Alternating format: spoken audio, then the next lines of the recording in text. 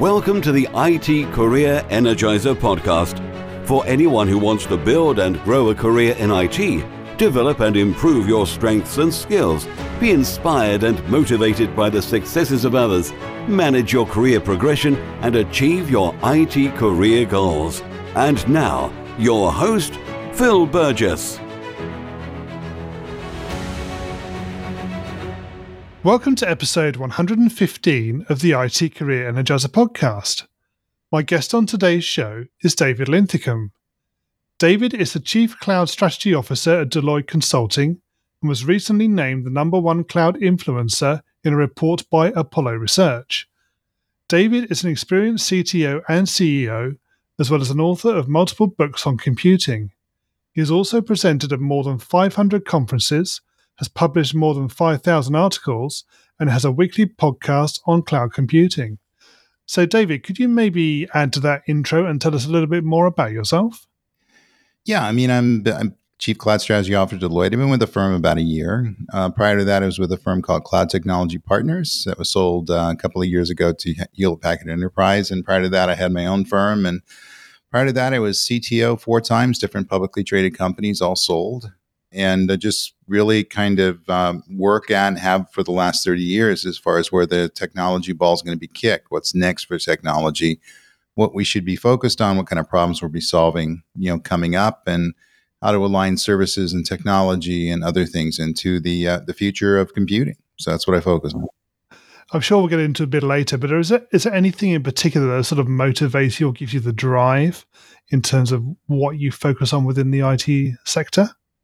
I think it's the ability to help people ultimately. So if you look at why I'm here at Deloitte after doing so many years of different companies that were kind of more entrepreneurial in nature that led to exits, is the ability to kind of sit down with the Global 2000 IT folks and instruct them on how to leverage computing properly, or at least try to lead them in the right direction. And so helping them become better at their business, helping them allowing IT to become more valuable, helping them to change directions, helping them to improve upon what they're doing, and therefore kind of life and welfare of the employees and their customers. And so I get a kick out of that. I get a kick out of people, not necessarily me being successful, but people who I work for being successful, and people who depend on me being successful, and people who take my advice being successful, people who read my books, listen to my podcasts, read my blog. So I always think I'm looking across the table at someone that is trying to solve an issue and they're looking for assistance. David, can you maybe share a career tip, perhaps one that the audience don't know and should? The biggest thing I found out there in terms of people being successful versus, just kind of cruising through life or coasting through life is people who are willing to self-learn and become kind of the autodidact out there, and the ability to kind of think in terms of where things are going, become interested in the particular topic and subject matter, and go off and listen to videos and take training and read a book and really kind of practice with the technology. Perhaps, write an article. You don't have to do that, but it always makes things a bit more concrete for me. And the ability to, in essence, increase your skill sets, increase your knowledge, using some sort of a self-motivating way, ultimately is where great employees come from and where people get excited about what they do.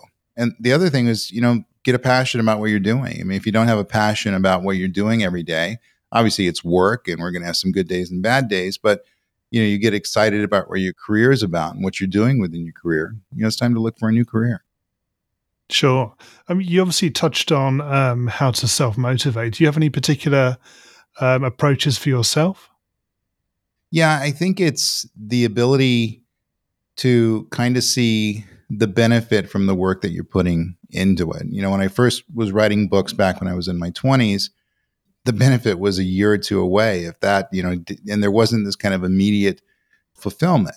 And I think that if you're going to become somebody who's very much self-motivated, you kind of have to get into the work and reward kind of way of doing it. So you need to figure out how to, not necessarily you're going to get a big check from somebody, but you have to figure out that you're proud of, or there's some sort of event that occurred, where you're you see the value, you see the pleasure in doing so. You feel that, feel the set of accomplishment. And I always tell people there has to be that. There has to be you putting a lot of effort in, typically to the point where you could be a bit uncomfortable for a bit. You're doing things kind of out of your comfort zone, but you're recognized for it, even if it's just self-recognition, as someone who's kind of stepping forward and making things happen. And I think that's kind of the reason we work.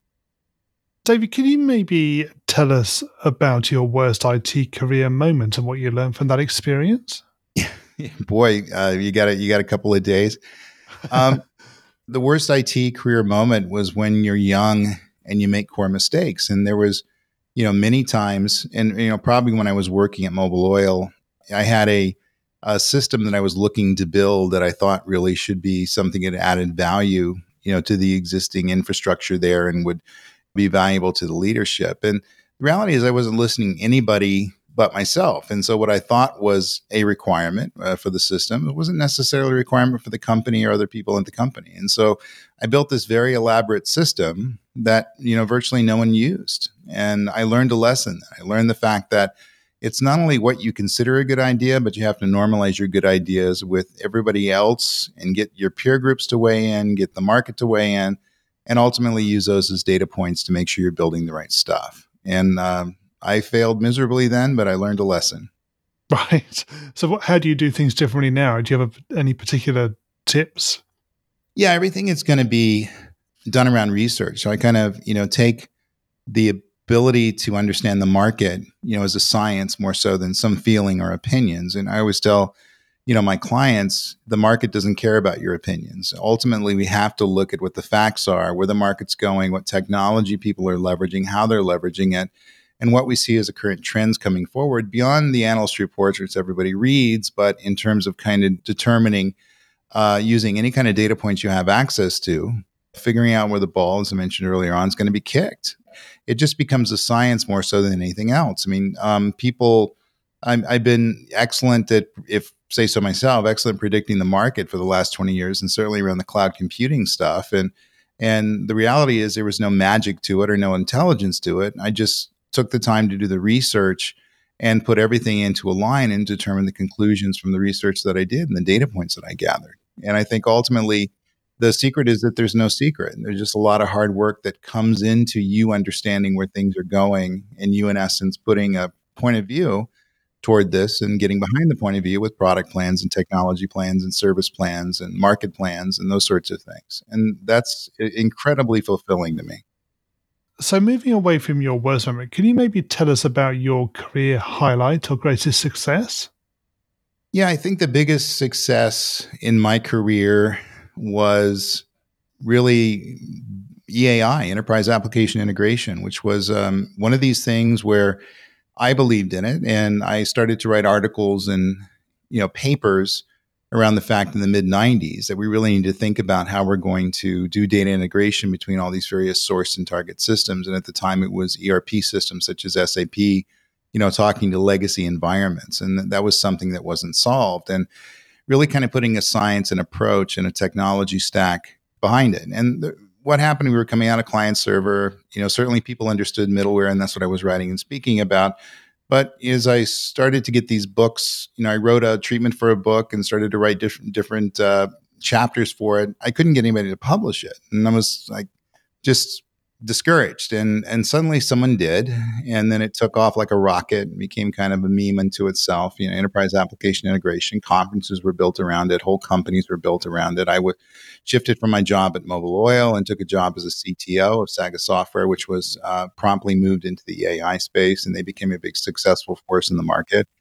And that was a huge success because, number one, I was able to kind of get around the fact that lots of people were telling me no. And I didn't take that for an answer. And ultimately, I just kept at it and kept at it and kept at it. And it turned out to be a concept that was resonated with lots of companies, lots of enterprises. And it sold, 20,000 books, translated into, 21 different languages. And it's still, one of the best-selling IT books today. And that was something beyond my expectations for myself that would, be able to make that happen. And I reached a level of confidence that was way more than, where I was in the early 90s. And so I look at that as something where I persevered, I went ahead and put some hard work and IP behind it. There was no luck involved with it. I kept at it, and ultimately it turned out. And I've used that several times in my career, probably not to the results of that and the same sort of impact in my mind. But I just kind of look at things that way. Yeah, well, that's great. In hearing about how you sort of took that approach and had one particular goal or one sort of mission, it's something definitely people should be able to relate to, and hopefully they can apply to their own careers. Yeah, I think so. And I think that people typically do this stuff in incremental levels, and it's okay to do it, even if you're getting an idea published inside the company so people understand it and ask you a question about it, or if you're going to get up and talk in front of a group of people, or if you're going to put forward something that's going to be, driving a team effort and a team success. Even little successes are going to be big successes in your mind, and you build upon that.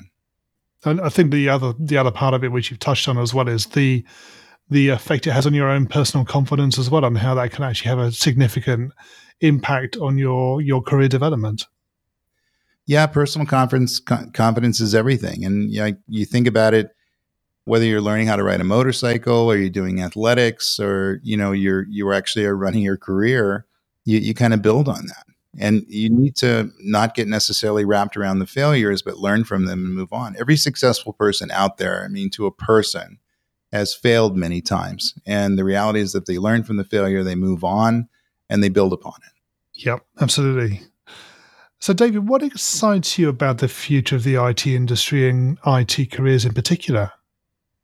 I think we're going to end up automating most of the things we couldn't automate, in the last 20 years. So I kind of call it the last mile problem. And so, while we have automated accounting systems and we have automated database management systems, we're really able to automate information processing going forward. Now we're extending that to actual devices that are able to change our lives, robotics to build cars, the ability of self-driving cars, the ability to, leverage AI and machine learning based systems to do a lot of the mundane tasks that we haven't had a chance of doing. And that's going to be a wave of things that occurs over the next 5 years. And what's exciting to me is trying to see the impact on IT. IT's reach within the value of the enterprise is going to be a lot more, than just a simple cost center. It does the, management of information on behalf of the company. And in essence, going to become the center of the universe for the company as IoT takes off and the digital economy starts to pick up, and we kind of realize the value of this stuff. And I think that it's going to be probably the most exciting time in my career when people kind of realize that at the board of directors levels, and it gets discussed more in the business circles. It gets discussed more as kind of a primary critical success factor for businesses. And I think it was like that for a long time. We just have never been able to kind of make the links, and now we're making the links. Yeah, I've had similar conversations with other guests on the podcast about how IT is becoming more integrated with the actual business operations. And some companies they're now technology companies that have a business, if you see what I mean, rather than a business with a technology supporting function. That's right. I think technology within the innovative companies out there is being used as a force multiplier for them to disrupt their markets. Of course, there's the Ubers and the Airbnbs and the Netflixes that everybody points to, but we're seeing insurance companies move into the space using disruptive technology, the ability to, leverage different IoT-based systems to, run manufacturing floors, automate various systems, and also the opening up of markets that are being created, self-driverless cars, but there's 20 other markets that really are kind of emerging around the availability of this technology, and people kind of capitalizing on these market shifts that are now increasing in the momentum, tenfold in the last 5 years. I think this is where we're going to separate the innovative and creative from those that are not. And ultimately, if you're innovative and creative, can leverage technology properly, you're going to win the game, disrupt the business, and own the markets. If you're not able to do that, you're going to fall by the wayside. Yeah, no, I agree with you. Absolutely. So we're going to move into the reveal round now. We're going to find out a little bit more about you and the way you think. You ready for this? Sure. So what first attracted you to a career in IT? Oh, ever since I was a kid, I wanted to do nothing else. And so I was building computers. I remember the Timex Sinclair computers, and then I moved into the Commodore 64s and the PET-based computers and things like that. And so it was kind of a hobby for me. So really to do anything else was kind of out of the question. I just love computers. I love what they brought to bear. And I love the fact that, they could make our lives better. I probably didn't see the links as much when you're, looking at a pile of parts sitting on the floor and then trying to get, a 2K computer up and running. But ultimately, it's about building upon that. And so this is where I took my passion, turned it into my career. But I really started at 12 years old. That's when I got my first computer, I got my first kits, started to program the thing and really kind of study it on my own and become kind of a self-learner in the fact that I was building these things. Probably wasn't a very good student, but computers weren't a part of, what I was doing. And when computers became a part of what I was doing in college, that's where I started to accelerate and hit the gas pedal on where I wanted to go. What is the best career advice you've ever received? Listen to everybody. And I was told that one time, I think when I was young and probably a bit more of an egomaniac than I should have been, I was only listening to myself and, sometimes my boss. And the reality is, someone put forward, they said, there's a lot of good ideas here. A lot of people have input. And if you're not listening to that input, you're not necessarily getting the full 360-degree idea of what we're looking to do. And so I started to listen to people who were, low in the organization, interns, people I just hired, and get their ideas and kind of understand where they're looking to go. And the reality is, if they're bringing up something that they feel is important to them, chances are that's a pretty good idea and it deserves your attention. And there's sometimes ideas that, have changed the business patterns. They brought things to bear that I didn't think about. And that means that their creativity and innovation was for that day better than mine. And there's no reason I can't use it. I call it, other people's ideas. I think people live upon it. It's not necessarily stealing from other people, but you're learning from other people and combining what they know with what you know, to kind of reach new conclusions and kind of take everything to the next level. Okay. If you were to begin your IT career again right now, what would you do? I think I would ultimately get directly into architecture. In other words, the ability to understand the strategic nature of IT.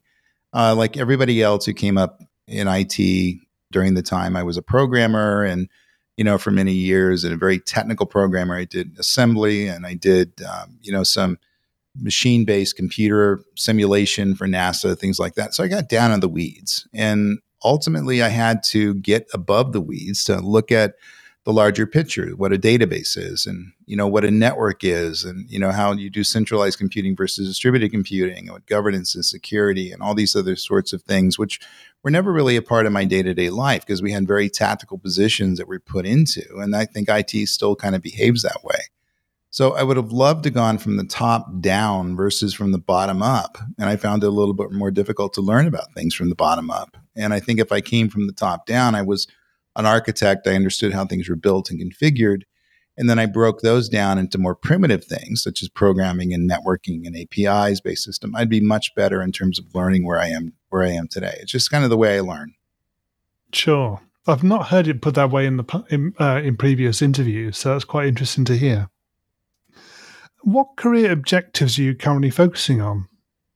That's a good question because I think the reality is I don't have many career objectives anymore. I've kind of done everything I wanted to do. I'm very happy with my career. When CTP sold, I was, planning on retiring and, going off and writing a couple of books. You always retire to something, going off and writing a couple of books, perhaps doing some one-off consulting and, doing volunteer work and charity work and things like that. And I got this job at Deloitte, which was exactly the right place for me to be. And it's really trying to do and help as many people between now and when I retire. That sounds a little odd, I think, for lots of people. Okay, you're going to help people. But the reality is I get a kick out of helping my peers, people who work at Deloitte, my leadership, people who work for me, and then my clients in allowing them to kind of move forward and leverage this technology in new and innovative ways. And so I just really get a blast out of talking with people and explaining things and then having things explained to me and really kind of solving issues. I mean, one of the things I've done, I hit, many major retailers and manufacturers over the last 10 weeks at Deloitte.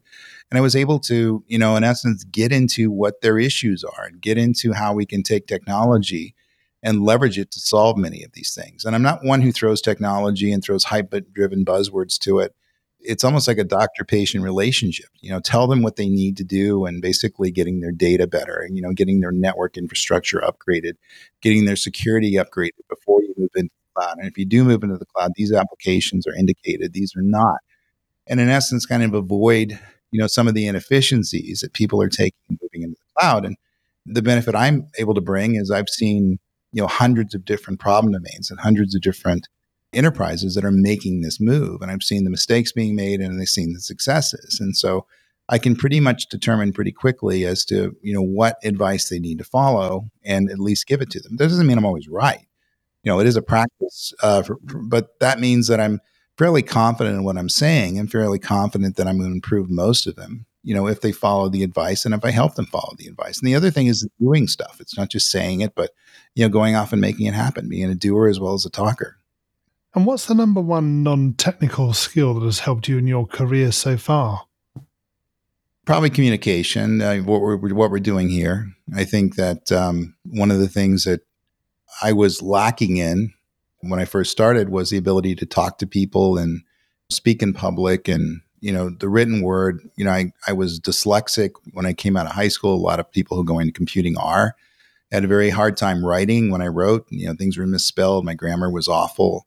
I just didn't really have the fundamentals there. And also when I talked, I thought it was very disconcerting. Said a lot of non-words. Those sorts of things when you start doing it. And after a while, it started to refine. I got better and better and better, and certainly better at the writing. And it was just through repetition. And so if I didn't have those skills, it was just out there as someone who's an SME in cloud computing and an SME and, all the various technical topics that I'm an SME in. And I wasn't able to explain it to people or talk to people. It wouldn't have an impact. You got to have both. And David, can you share a parting piece of career advice with the IT Career Energizer audience? Yeah, I know this is a cliche, but, do something you're passionate about. One of the things my father said to me is you can get paid $10 million a year and be underpaid for a job you don't like and you're not passionate about. And I truly agree with that. And that doesn't mean that we're not going to work for our money and we're going to have bad days and good days, as mentioned earlier. But largely, the career you pick should be something that gets you excited and gets you out of bed. And if that's not the case, don't do it. Life's too short. Go figure something else out. Exactly, yeah. And finally, what's the best way we can find out more about you and connect with you? Well, you can find me on LinkedIn or go to Deloitte.com and search on my name there. I have a blog there. Also, I have a blog on Infoworld.com. I've been there for about 15 years. I have my own podcast called the On Cloud Podcast on iTunes. You can go get those episodes, as well as Mike Cavus is one of the other podcasters on that show. Tech Target. Lots of stuff out there. Most of the non-vendor related cloud computing shows I'm speaking at. I'm pretty easy to find, and just keep up with me, let me know, and also reach out to me if you have any questions. David, thank you so much for joining me on the podcast today. It's been great chatting with you. My pleasure. Well, I hope you enjoyed listening in to today's episode and to my guest's career tips, advice, and experiences.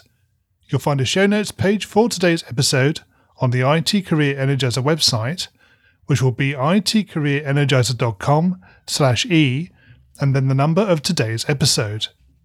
And a quick reminder that the show has now 3 episodes every week on Mondays, Wednesdays, and Fridays. So make sure that you are subscribed to the show to get new episodes automatically downloaded. Also, don't forget to join the IT Career Energizer community Facebook group. You'll get to engage with other like-minded people, get to find out more about upcoming guests and other episodes, and can get involved in the future direction of the podcast. It really is a great pleasure to be able to talk to so many inspirational people from across the industry and to be able to share their stories and advice with you. Thanks for listening, and remember, if you're not growing your career, you're slowing your career. Thanks for listening to the IT Career Energizer podcast. To find out more about building a successful career in IT, visit itcareerenergizer.com.